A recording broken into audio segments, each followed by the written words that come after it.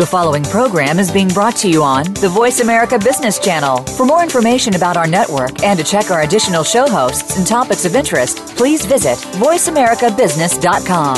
The Voice America Talk Radio Network is the worldwide leader in live Internet talk radio. Visit voiceamerica.com. The views and ideas expressed on the following program are strictly those of the host or guests and do not necessarily reflect the views and ideas held by the Voice America Talk Radio Network, its staff, and management.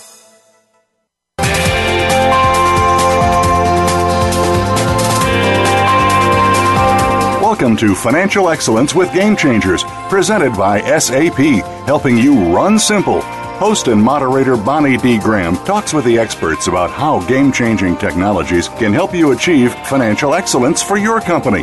Now, here's Bonnie D. Graham. Welcome. And if you want to run with the Game Changers, I promise you're exactly in the right place. Today's buzzword is Zoom. What in the world is Bonnie talking about? Let me throw a couple of words out at you. Marathons, Formula One, that's where the Zoom comes from. Internet downloads, streaming video.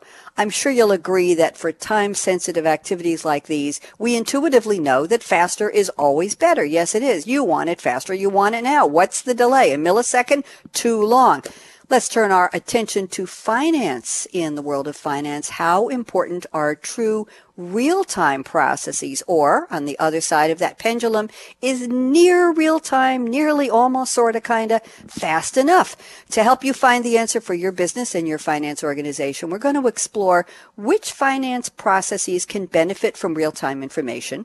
We're going to talk about what your finance team can do with real-time in-memory technology that was not possible in the recent past.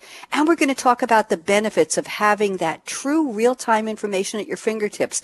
What can you really do with it that will make a difference? I have a panel of 3 experts, as always, here to help us solve this question and explore the topic. First up is a returning guest. She's Selena Rogers, Vice President and Editorial Director for CFO Publishing. And Selena sent me a very interesting quote from Nicholas Carr. Those of you not familiar, Nicholas Carr wrote The Glass Cage, Automation and Us. I looked it up, but I'm just going to let you all know, go Google Nicholas Carr, The Glass Cage, and you'll see some very interesting information. Here's the quote she picked. The practicality of technology may distinguish it from art, but both spring from a similar, distinctly human yearning. We have technology and human in the same sentence. Selena Rogers, welcome back. How are you? Very well. Thank you, Bonnie. Thanks for joining me. Tell me about this great quote from Nicholas Carr. I'm new to Carr, but I'm very intrigued with what he's written. So tell me, how did you pick this quote for today's topic?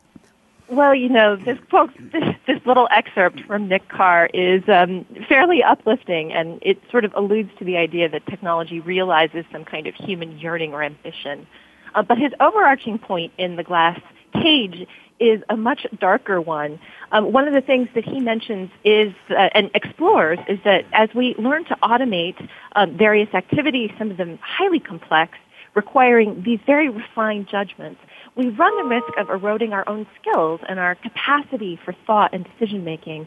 And I think that a big challenge facing finance professionals, as so many reporting and analysis activities become increasingly automated, is how will finance find a role for itself where its contribution becomes more interesting, more valuable, more essential to good decision-making and competitive edge rather than the opposite. Thank you, Selena. Well, we've explored, this is season 4 of our series called Financial Excellence with Game Changers, and this is episode 2. And I'm still thinking we're debuting the series because season 4 is so new. We've been talking a lot in past seasons, Selena, about expanding the role of finance, not just number crunchers, but not only stewards of information, but advisors to the business. So does that word human yearning come in there somewhere? Do you see finance people say, I want to matter, I want to do more, I want to be the human brain that adds to the finance equation? Do you see that in Carr's quote? Well, I do see that. I see that in Carr's quote, absolutely. Because his point is, that is one of those sort of human ambitions that we can pinpoint. And certainly it is a strong yearning in finance to become more of that partner to the business. But now that we're seeing this sort of evolution in finance technology, I think the big question is, how is that going to take shape in the real world? Okay, real world is our focus today, obviously. Thank you so much, Selena. Welcome back. I think it was at least a year since you've been on the show, and I'm delighted to have you back here. I know you have great insights from CFO Publishing. Let me welcome our second panelist. He's Tony Rogan from Accenture. He's a senior manager, and Tony has sent me a fascinating quote from the poem Auguries of Innocence by William Blake. I looked up the quote, and the poem itself is 3 pages long on the web, and it's almost 850 words. I'm not sure there's any punctuation. It's a beautiful poem and fascinating, very lyrical. And here's the quote that Tony selected. Some are born to sweet delight. Some are born to endless night. Tony Rogan, you're making me shudder. Is the finance professional today born to endless night? Welcome to the show. How are you? I'm fine. How are you doing, Bonnie? I'm well. Talk to me. Interesting quote. How did it land on our show today? Well, actually, this is a quote that I've always liked. It's from a film in the mid-'90s, about 1996, directed by Jim Jarmusch, called Dead Man with Johnny Depp. And I don't know if anybody has seen it, probably no one on the show. But when I saw that film, that quote is repeated a lot throughout that film, and it's just kind of carried with me throughout the years, and that's why I chose it. Thank you very much. Let's expand a little bit. Sweet delight, does that come into the equation today with this looking for real time in terms of the finance having real time at their fingertips, as we said in my intro?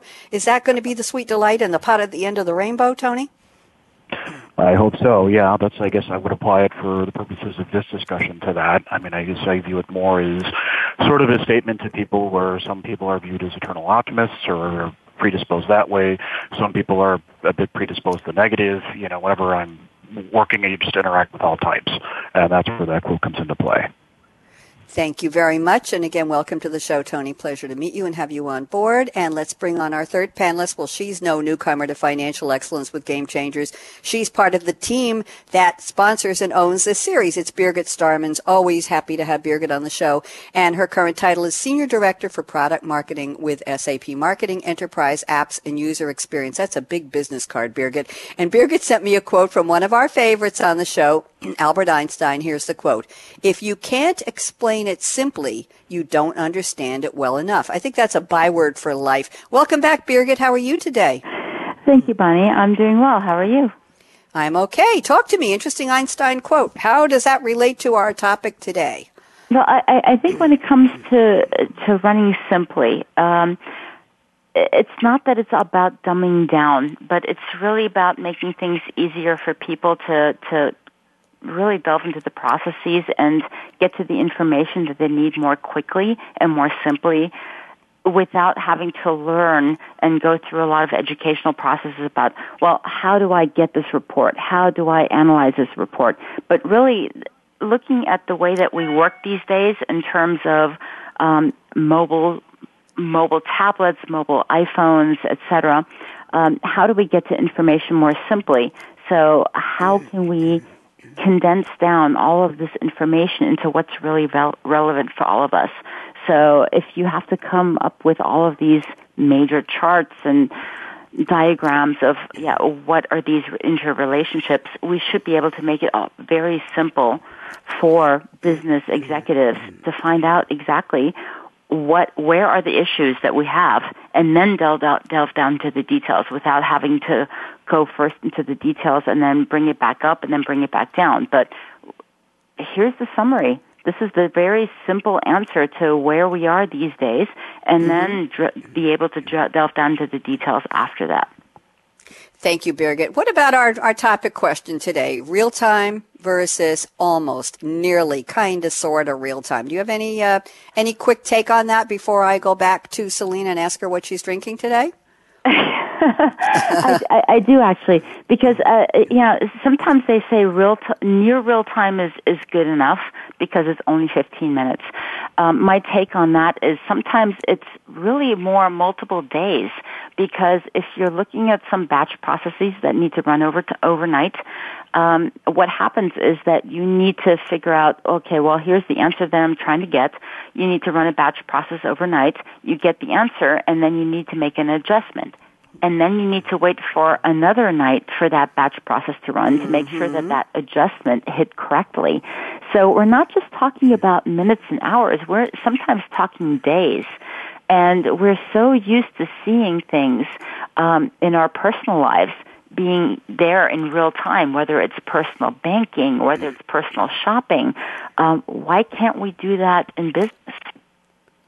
We're spoiled. We are totally spoiled with our personal devices and our need it now generation across, I think, all of the generational cohorts, all of the ages. We want it now. Why can't we have it at work? And that's a pressing question for people, I think, in almost every organization and every practitioner area. Birgit, would you agree that we want at work what we have in our personal lives, period? Yes? I would totally agree, and I think it's a whole new work style where I think previously everything in finance was, let's do a report, let's look at these, I don't know, just volumes of paper, and then kind of look at what happens after that. But we're trying to be more proactive, but in terms of doing that, we need to have that information right away. And we're getting more used to having that in our personal lives, so I think we're getting more comfortable with having that in our business lives.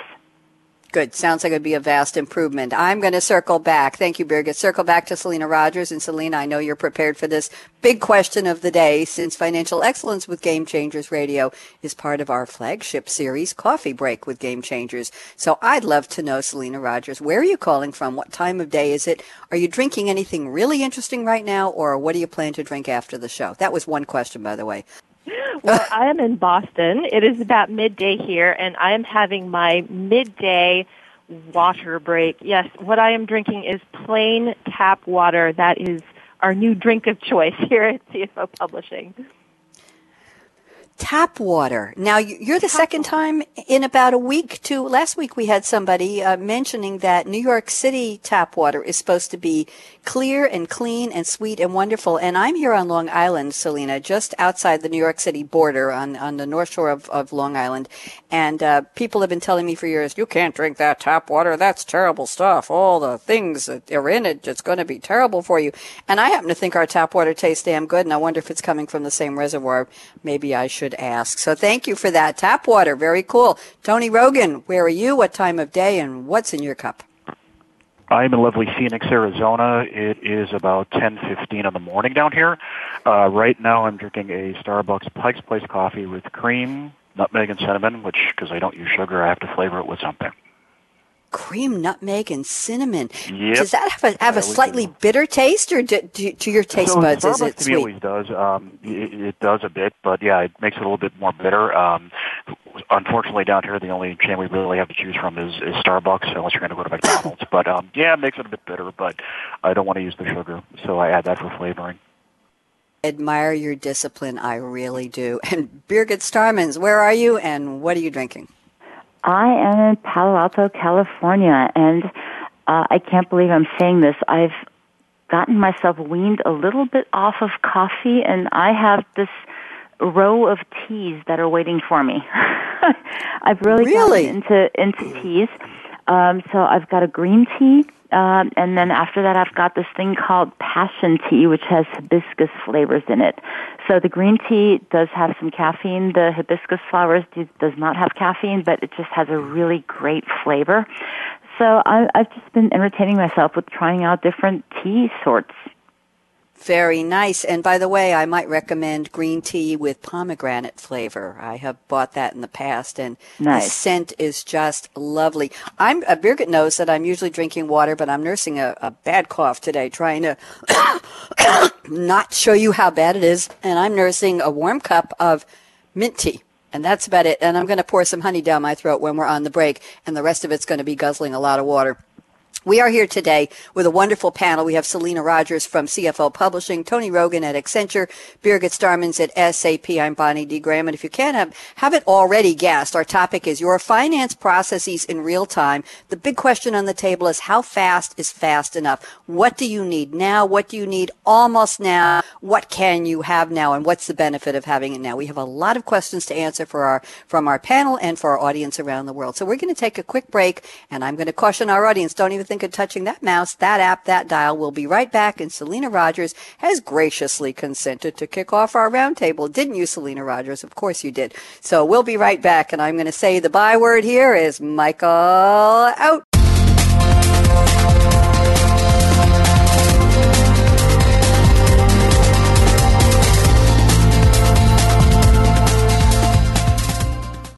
Isn't it time for you to transform your finance organization? SAP is leading the way with groundbreaking technology to help finance professionals transform finance. SAP Simple Finance, powered by SAP, is a part of SAP S/4HANA, the next generation business suite. SAP Simple Finance draws upon innovative in-memory, mobile, and cloud technologies to deliver one common, secure view of all your information across finance. This gives you instant insight to drive enterprise-wide strategic value. Learn more at www.sap.com/simple-finance. From the boardroom to you, Voice America Business Network.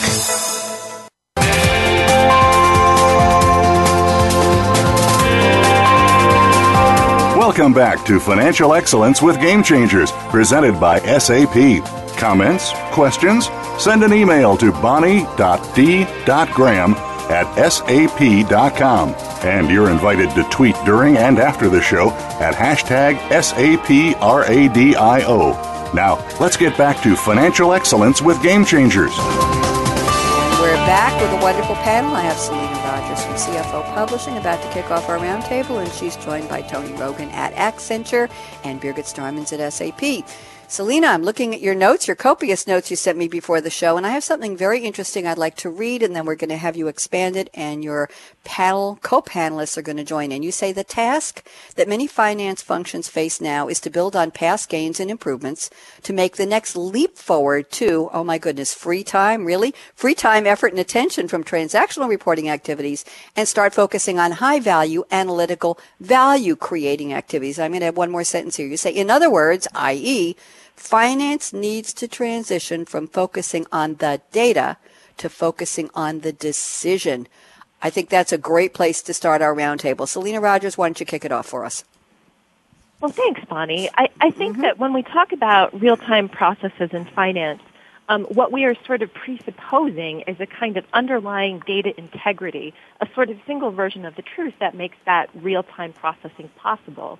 And from my point of view, I think the big transition that this would mean for a lot of finance teams is a kind of sunsetting of this focus on the data, the credibility of the data, checking the reporting, manual interventions with that reporting, and instead the ability to take more or less, if not for granted, to understand that that data set is credible and is of high integrity, and to focus instead on how to interact with that data, how to use that data more analytically, more wisely to come to a better decision. And I think that that's a huge sort of transition for a lot of finance teams and for a lot of companies as a whole as well.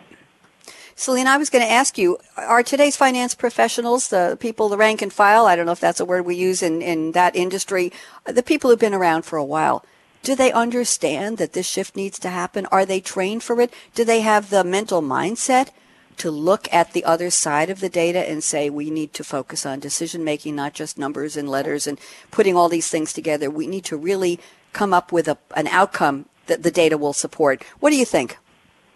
I think that, as with any sort of function in any group of people, the answer to that varies a lot depending on who you're talking to. I think that pretty much everyone in finance would universally agree that getting beyond sort of being a custodian of a data set and looking at how to use data to make decisions more effectively is something everyone wants to do. But at the same time, I think you're quite right to identify that, for some finance teams, for some finance professionals, this is an enormous change from the way they're used to working. When, the sort of feedback loop that many finance and accounting professionals get into is this idea that if you execute the same process and you execute it well and precisely and consistently, that's what you're rewarded for. And I think that this sort of transition in finance technology will create a different kind of feedback loop, one that rewards the manipulation and analysis of data rather than the sort of processing of data. Thank you, Selena. I'm going to say one sentence, and I hope it's not too crude for this conversation, but they weren't hired to think. Is that a terrible thing to say? I don't think at all that that's a terrible thing to say. I think that, if you sort of scroll back to mid-century and you look at the typical finance department, you will see legions of individuals working very hard to process sort of core finance transactions. And, we have made enormous leaps forward from there. But I think that the challenge now is as our technology supporting these sort of finance processes evolve, finance professionals are challenged to think more, think better, think more deeply, and to support their organizations to do the same. Thank you very much. Good insights. Tony Rogan, I know you have a lot to say from your background working at Accenture and other areas. What do you think about what Selena shared with us? So again, I think this is one of these things that this comes up a lot, and it's come up more in the past. I think and I've always viewed this as sort of an evolution, and I think it's been interesting because these sorts of statements have been around for a long time. I mean, I've been doing ERP implementations for a while, SAP, other things, and this is always like, okay, we want to make decision-making quicker. Now it seems like some things are coming out, some functionality is coming out, both on the reporting side within your core ERP, that are going to really help speed things up greatly and should start to ease on this. So I completely agree with everything Selena's saying. Okay, thank you very much. Birgit, join me. What do you think? Yeah, I think it's a very relevant topic. I see that as well as Selena, as well as Tony. It is really more about having information at the forefront. The more information you have without having to wait for it, you don't need to wait to make decisions later, because a lot of times when you wait to make decisions, then it's very difficult to really take advantage of some of the opportunities that were there earlier. So the earlier you have the information, the better decision-making you have in the real moment. Thank you very much. Selena, any thoughts on what Tony added and what Birgit added? I think that, one of the most interesting things for us at CFO Publishing is seeing how the kind of new sort of wave of technology is interacting with finance processes. And I think that, everything they're saying really echoes what we're seeing in the marketplace. So I can appreciate those observations a great deal. Thank you very much. I want to go into a little bit of your research findings before I turn to Tony's discussion statements. I'm looking at the bottom of your notes. You say the sponsored research affiliate of CFO Magazine, CFO Research, conducted a survey underwritten by SAP. And can you tell us a little bit about the findings, the 87% and the 12%? Yes. So in that research, in the context of those findings, we found that 87% of senior finance executives, and these are finance executives from around the world, say that managers at their companies will need to analyze financial and performance data a lot more quickly if they're going to meet their performance targets. Meanwhile, however, only 12% of senior finance executives say that their finance staff can respond to requests for financial reports and analysis immediately or in real time. Now, many more say that one-day response is standard, and that's certainly a tremendous improvement over what we've seen in the past. Although, as Birgit points out, performance in that regard is highly variable. There are plenty of reports that take multiple days to process. Mm-hmm. But even if you're talking about producing reports in the space of a few minutes, I would argue that starts to get outside of the speed of thought that people are beginning to expect. They see that in their personal lives when they work with Google, for example, when they run a search in Google, and they're looking to bring that kind of speed of thought, real-time analysis into their professional lives as well. Thank you very much. Tony, any comments on the statistics that Selena shared with us? Thoughts about the 87% and 12%? Not really. I mean, I guess this makes sense. I haven't really read the statistics before until the topics were sent out. This is basically what we're seeing as well. It's, we're hearing these same comments across the board, and I think the statistics are just generally reflective of kind of the dialogue that I'm hearing when going from client to client. And tell me a little bit about how you do that. I know you have assignments at different clients at different industries. Just a little bit about as you work your way around. Are you seeing this across the board or in certain industries when you visit finance departments? What are you seeing, Tony? So lately, I've been focused a lot on the utilities industry as well as helping out with some other clients. The big trend right now is obviously towards real time and how quick can I get data? And utilities is a bit of an interesting industry because they still do a lot of allocations. I mentioned that as one of the topics we can discuss later, but just their close processes tend to be a bit lengthy, and a lot of the discussion now when you're talking about reporting and you're talking about strategy with reporting is how to get that data quicker. It's just, that's becoming more and more because they're seeing other companies get this data quicker and they want to know how they can do it as well. So does that put it on the plane with a competitive advantage? Hey, we're competing with so-and-so, and it looks like they're able to close faster or get their analysis faster, and we're lagging, and what do you think? Yeah, that's a really good question because, like I said, their close cycles tend to be a bit shorter. So if you look at regular, for-profit organizations, manufacturing, retail, et cetera, their close processes are leaner right now. Utilities tends to be a little bit slower with their close in that they're waiting for multiple things to post. They're running a lot of allocations. There's some federal reporting requirements that we see. So they're starting to get aligned with the other industries and saying, hey, wait a minute, why are we taking so long to close, and why is it taking so long to get the reporting that we need? Very interesting, and that's a very different question from what I posed in the beginning with Birgit in the opening of the show about we have so much speed in our personal life. When we want something, we can find it, we expect it in split-second timing, faster than real time, if you will, and that's a different question. Now we're talking about business-based speed. Birgit, any comments on what Selena shared, the statistics, and Tony's great insights? Yes, definitely. I think one of the things when it comes to Selena's insights, we found, especially in that past survey that she was mentioning, is that finance executives are now tying these statistics about getting faster. They're tying that to business benefits because executives are saying that they now need this information faster in order to impact the bottom line, in order to impact profitability. And I think that was a huge takeaway that I took away from that particular piece of research, is that it's not just about being faster, it's about they're tying it to the bottom line. So I think that's a very, very huge thing. And the other point about what Tony was mentioning is like, yes, things are fast. There are some industries where things take a long time.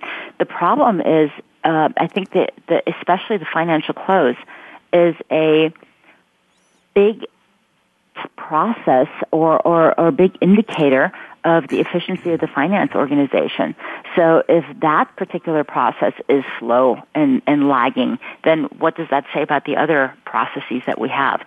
And if it takes you a week or two after the period ends in order to close the books, that means it takes you a week or two to take that information back up to management and say, well, okay, what decisions are we going to be making based on this information?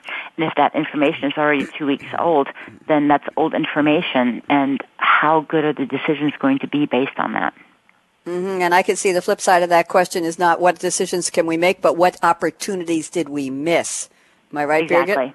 Exactly. Yep, that's what they're talking about. I want to go back to Tony. Tony, I'm looking at your notes, but I have a question for you. Since you're out in the field talking to finance professionals in different industries, what are you observing in terms of who are today's finance professionals? Who's sitting at that desk? They still have a green eye shade and a green banker's lamp in the background. Hopefully not too many spreadsheets and slide rules. Forgive me for that. I'm just being a little facetious here. But who are they? Are they baby boomers? Are there any newcomers in the millennial, Gen Y, Gen X? Who is populating the finance departments today who have to deal with this new urge, as you say, your Simple Finance 2.0 and the impact of solutioning finance in the new world?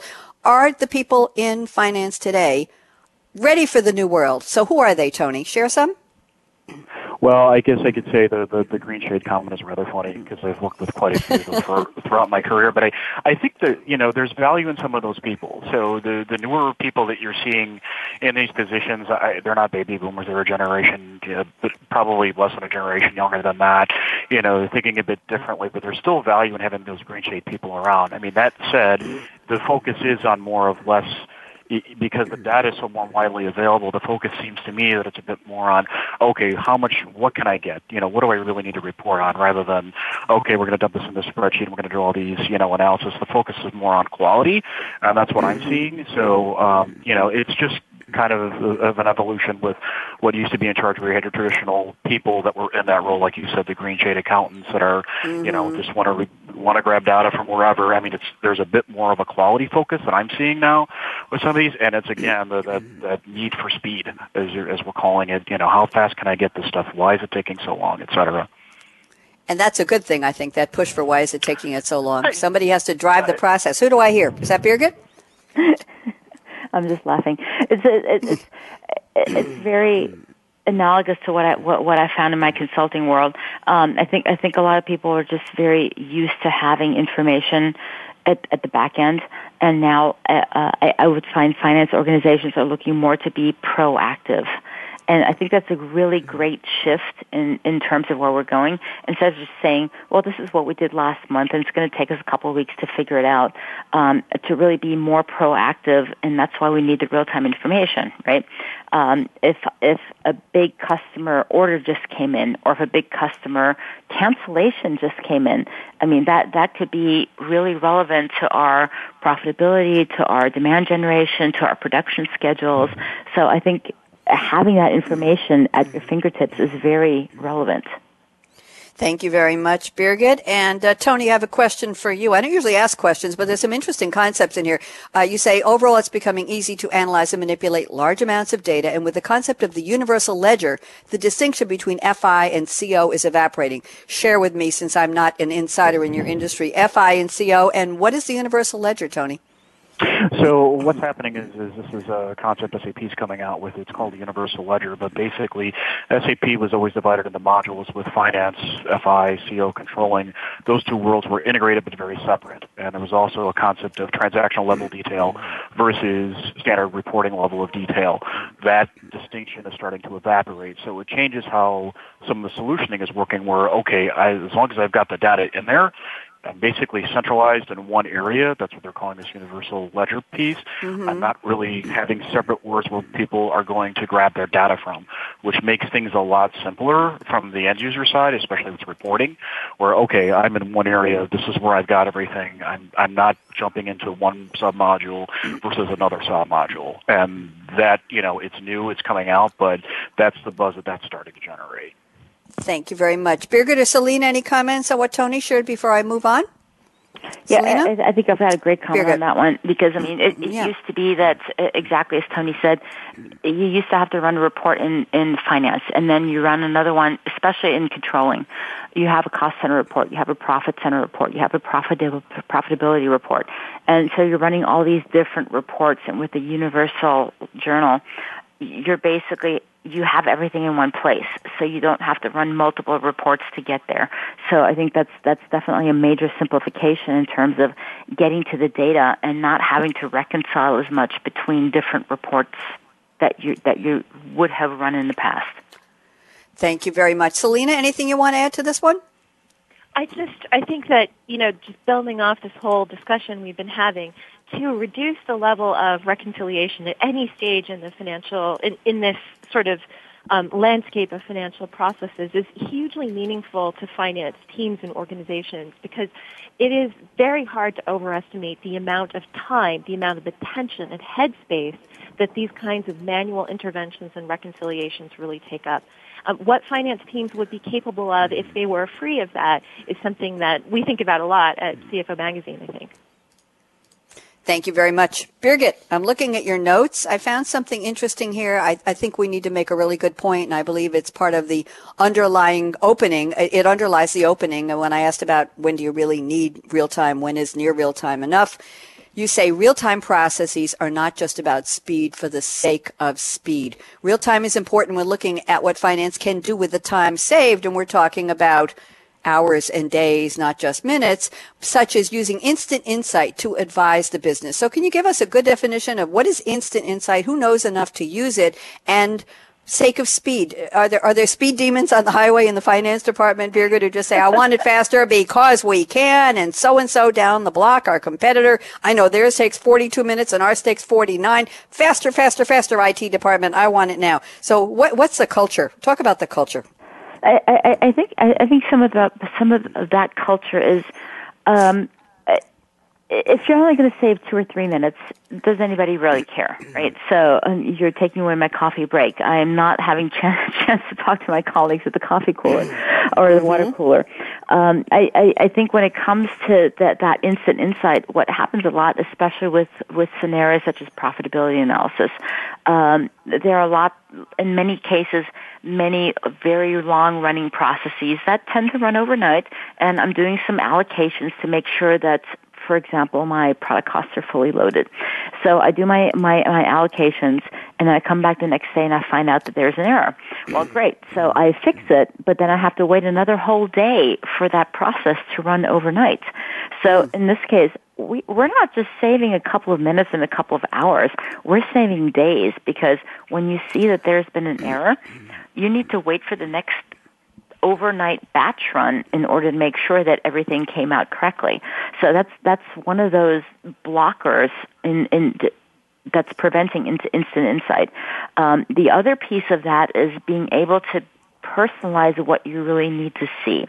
So, for example, being able to say, well, I need to see just this country, or just this tax jurisdiction, or I need to just see this cost center or this profit center, and allowing the business users to configure that without having to go to IT, because otherwise IT takes this one report and they construct many different variants, and then they're all of a sudden, instead of maintaining one report, they're maintaining 20 reports.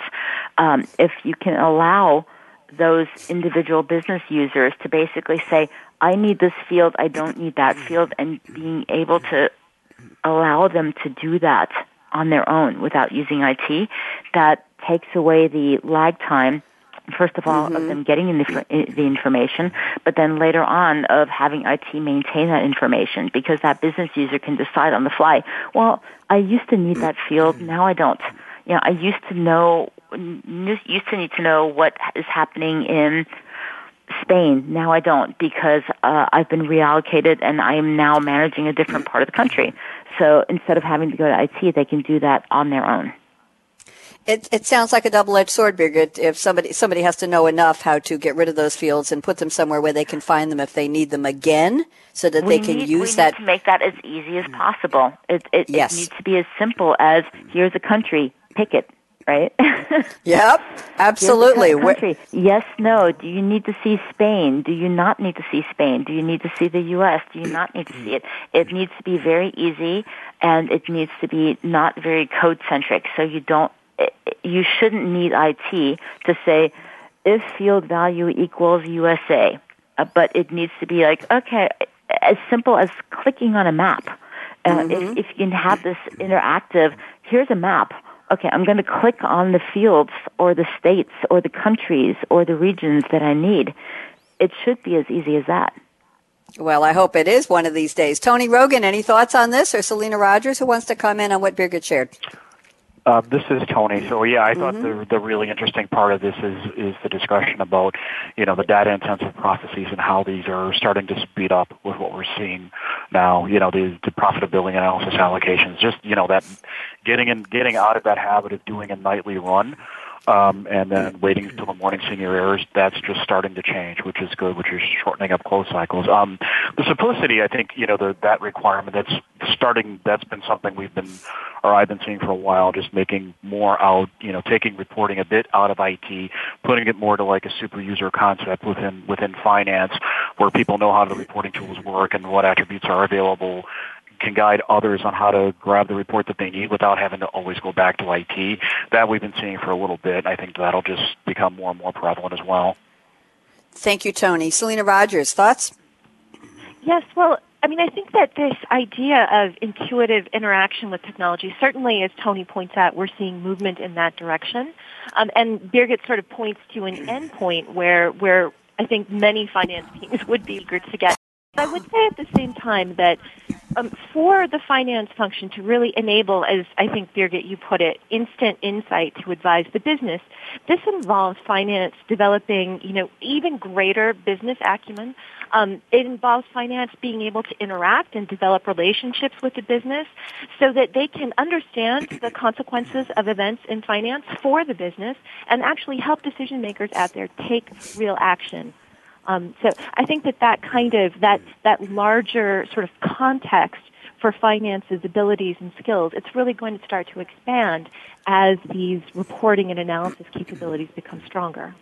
Thank you very much. Birgit, I'm still looking at your notes, and I have something here I'm not sure we talked about yet. In terms of the benefits, what can you do with real time? Let me just read this, and you can expand it and give us some examples, hopefully, and the panel will come with theirs. You say, with real-time information at their fingertips, finance organizations can do things today that were not possible before. This we know. Here's the example I love. When evaluating new products, a company can choose between M&A or in-house builds of new products. So who in finance is going to be the one to deliver the good news? You need M&A, or guess what, guys? We can just do it here. We're ready to go. We have production lined up. We have funding lined up. We have marketing waiting in the wings, and an in-house build is just going to be super efficient and cost effective. Who gets to make those decisions, Birgit? I think finance, while not making the decisions necessarily, I think they are a driver these days to tell the rest of the business, this is the financial implication of making this decision. So, yeah, as you mentioned with my comments, do we buy another company? If we do buy another company, which company is it going to be? If we develop a new product, is it going to cannibalize another product that we currently have? How is it going to affect us in terms of the competition? And I would say that in a previous world, what would happen is that there might be 20, 30, 40 different scenarios out there with different combinations of M&A and new product introductions and slight variances into new product introductions. And then using Excel, which is typically what finance did in the past, how do you really determine of these, let's say, 40 different options, which one you're going to use?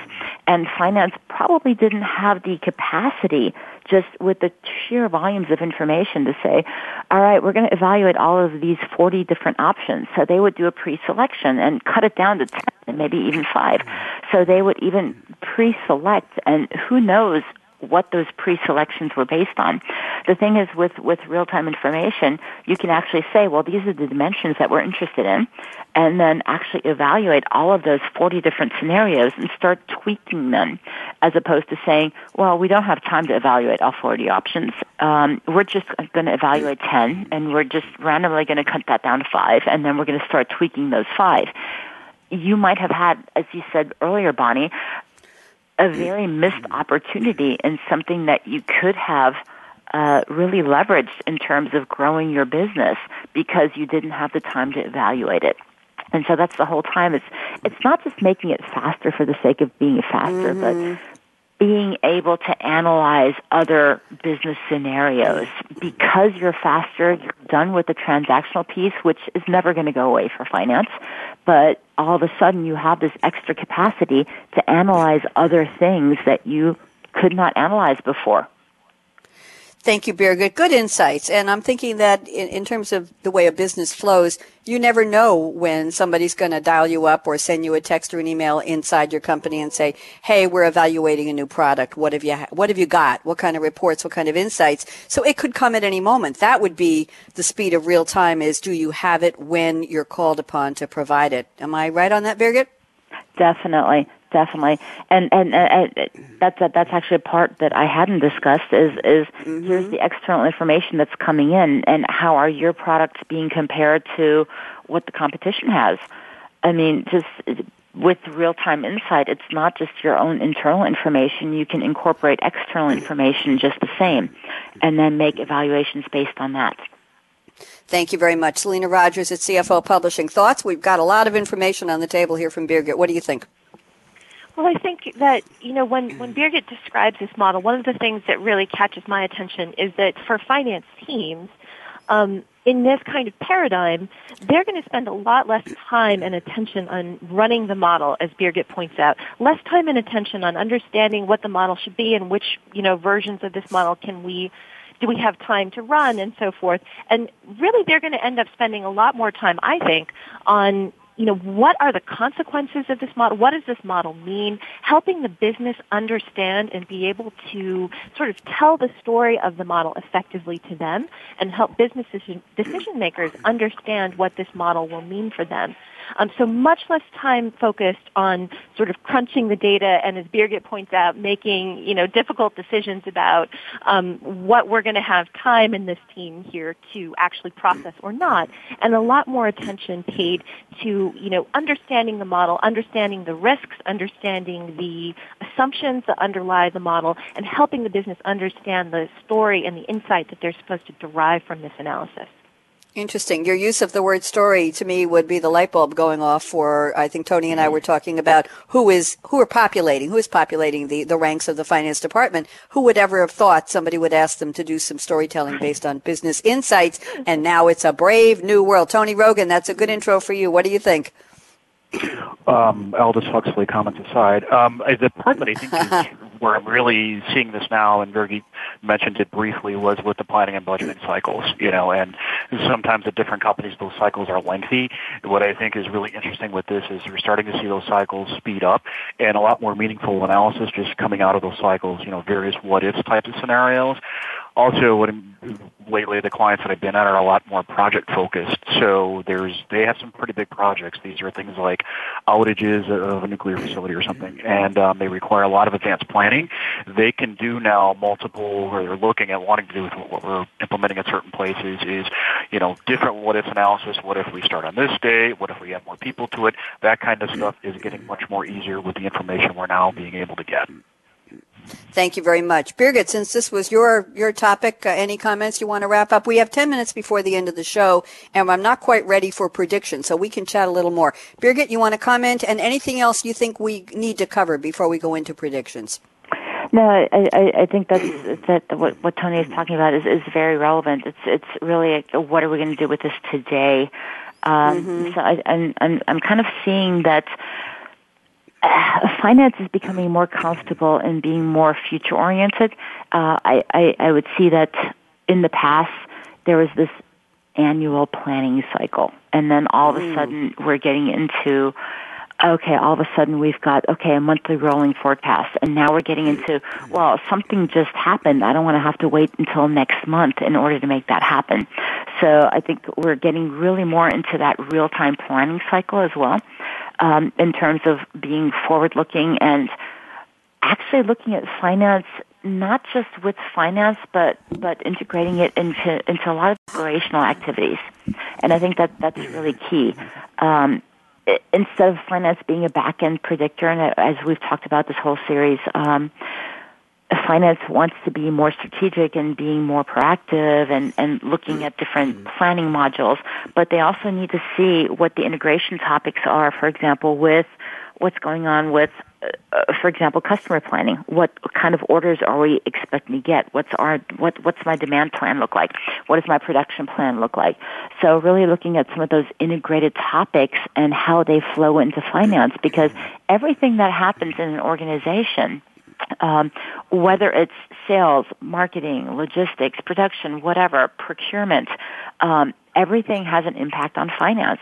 And really pulling all of those things together and being able to do that not just once a year in a planning cycle, not even just once a month in an updated planning cycle, but being able to do that on a rolling forecast level, I think is also very strategic for companies, because knowing exactly where you are and being able to take that actual information and then to say, okay, I'm going to immediately roll that into my future forecast, being able to adjust my planning. I think that's very key. That's one of those strategic areas where being able to have that foresight is going to give a company competitive advantage. Thank you, Birgit. Good insights. Selena, I'm just about ready to go into our crystal ball predictions round, but before I do, I want to save about 90 seconds for each of you for predictions. I know you're all ready to go. Selena, what's next on the plate for CFO Publishing? What are you looking at in terms of our topic today? Any studies planned? Oh, we certainly have studies planned. In fact, we have a study planned on integrated financial planning, which Birgit was just talking about. We also have studies planned on how a lot of this kind of technology and innovation in technology will apply to Treasury. So we have quite a few new studies planned, indeed. Good. Sounds like interesting and keeping you busy. So now let's officially go into, with 6 minutes left, I'm right on time. Selena Rogers, CFO Publishing. Your finance processes in real time, how fast is fast enough? That's our conversation today. If you fast forward to the year 2020 or whatever year you can see clearly in the CFO Publishing crystal ball, Selena, what would be different? Can you predict how this conversation would change in terms of the people in the industry, the practices, in terms of rolling forecasts, in terms of the speed of getting the data, their efficiency and skill in analyzing it and coming up with impacts for decisions their company needs to make? Any or all of the above? I'm going to give you 90 seconds. Selena Rogers, predictions, go. Well, I'm not sure about 2020, but maybe let's say in 2050, maybe we can look forward to a sort of future where a lot of the finance processes that so many finance teams are focusing on have become more or less redundant because of the kind of innovation in finance technology that we've been talking about. And in that case, I imagine a finance function that's integrated very deeply into business decision making, spends most of its time on that, and with, that sort of finance point of view, the financial analysis and thinking about business in the language of finance after all, that sort of forming the foundation of the analytical kind of rigor and thoughtful processes that companies are going to apply to their decision making. We can maybe look forward to that future. I'm not sure if 2020 is the time, but maybe a little later than that. Wow, 2050. That's a leap of faith. That's 35 years away, but we'll let you get away with it. Selena, quickly, will you see more millennials joining the forces of finance professionals in the next couple of years? Thoughts?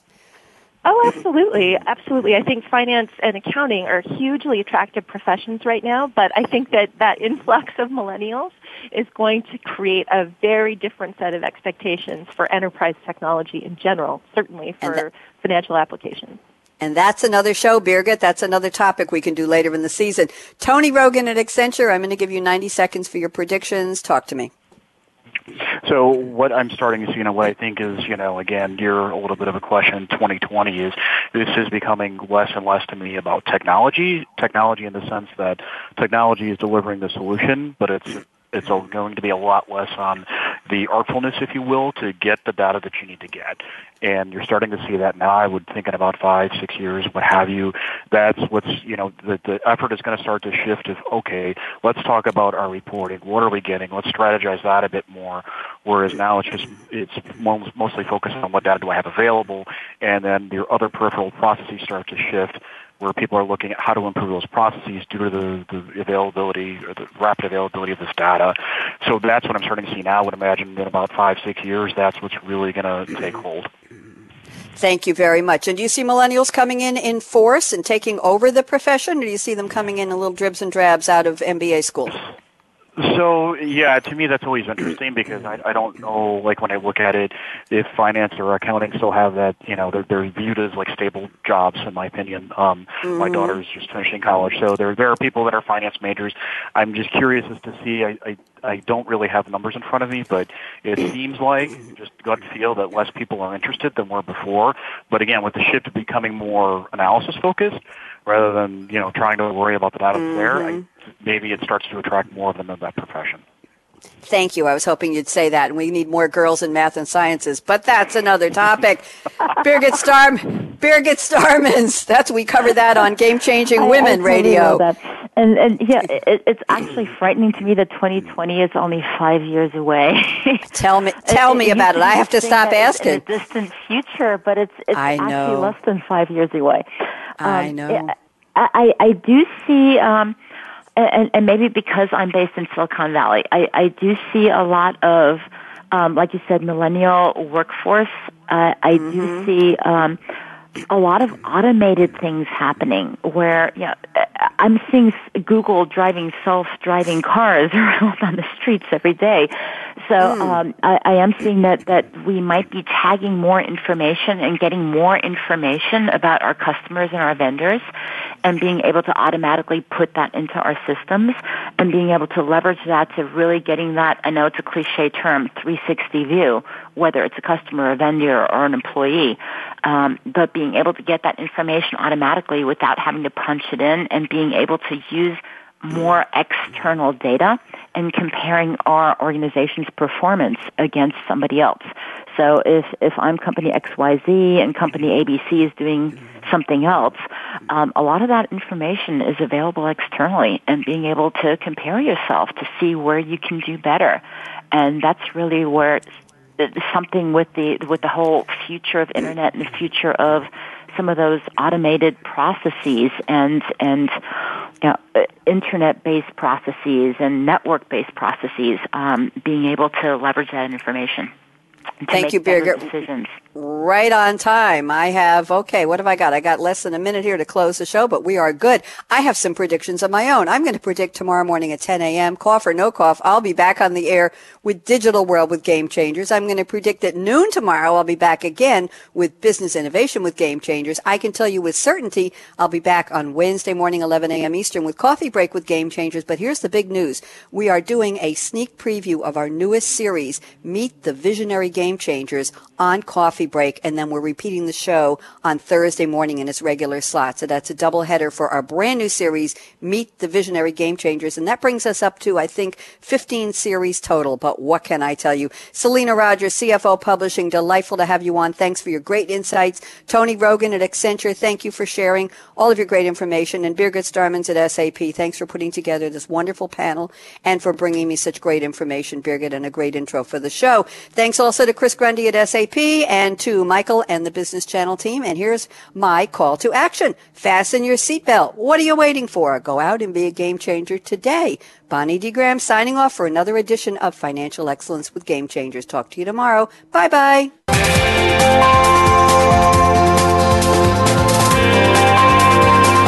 Thanks again for tuning in to Financial Excellence with Game Changers, presented by SAP, helping you run simple. To keep the conversation going, tweet your questions and comments to hashtag SAPRADIO. And join host Bonnie D. Graham next Monday at 10 a.m. Pacific Time, 1 p.m. Eastern Time, here on the Business Channel. Wishing you a game-changing week.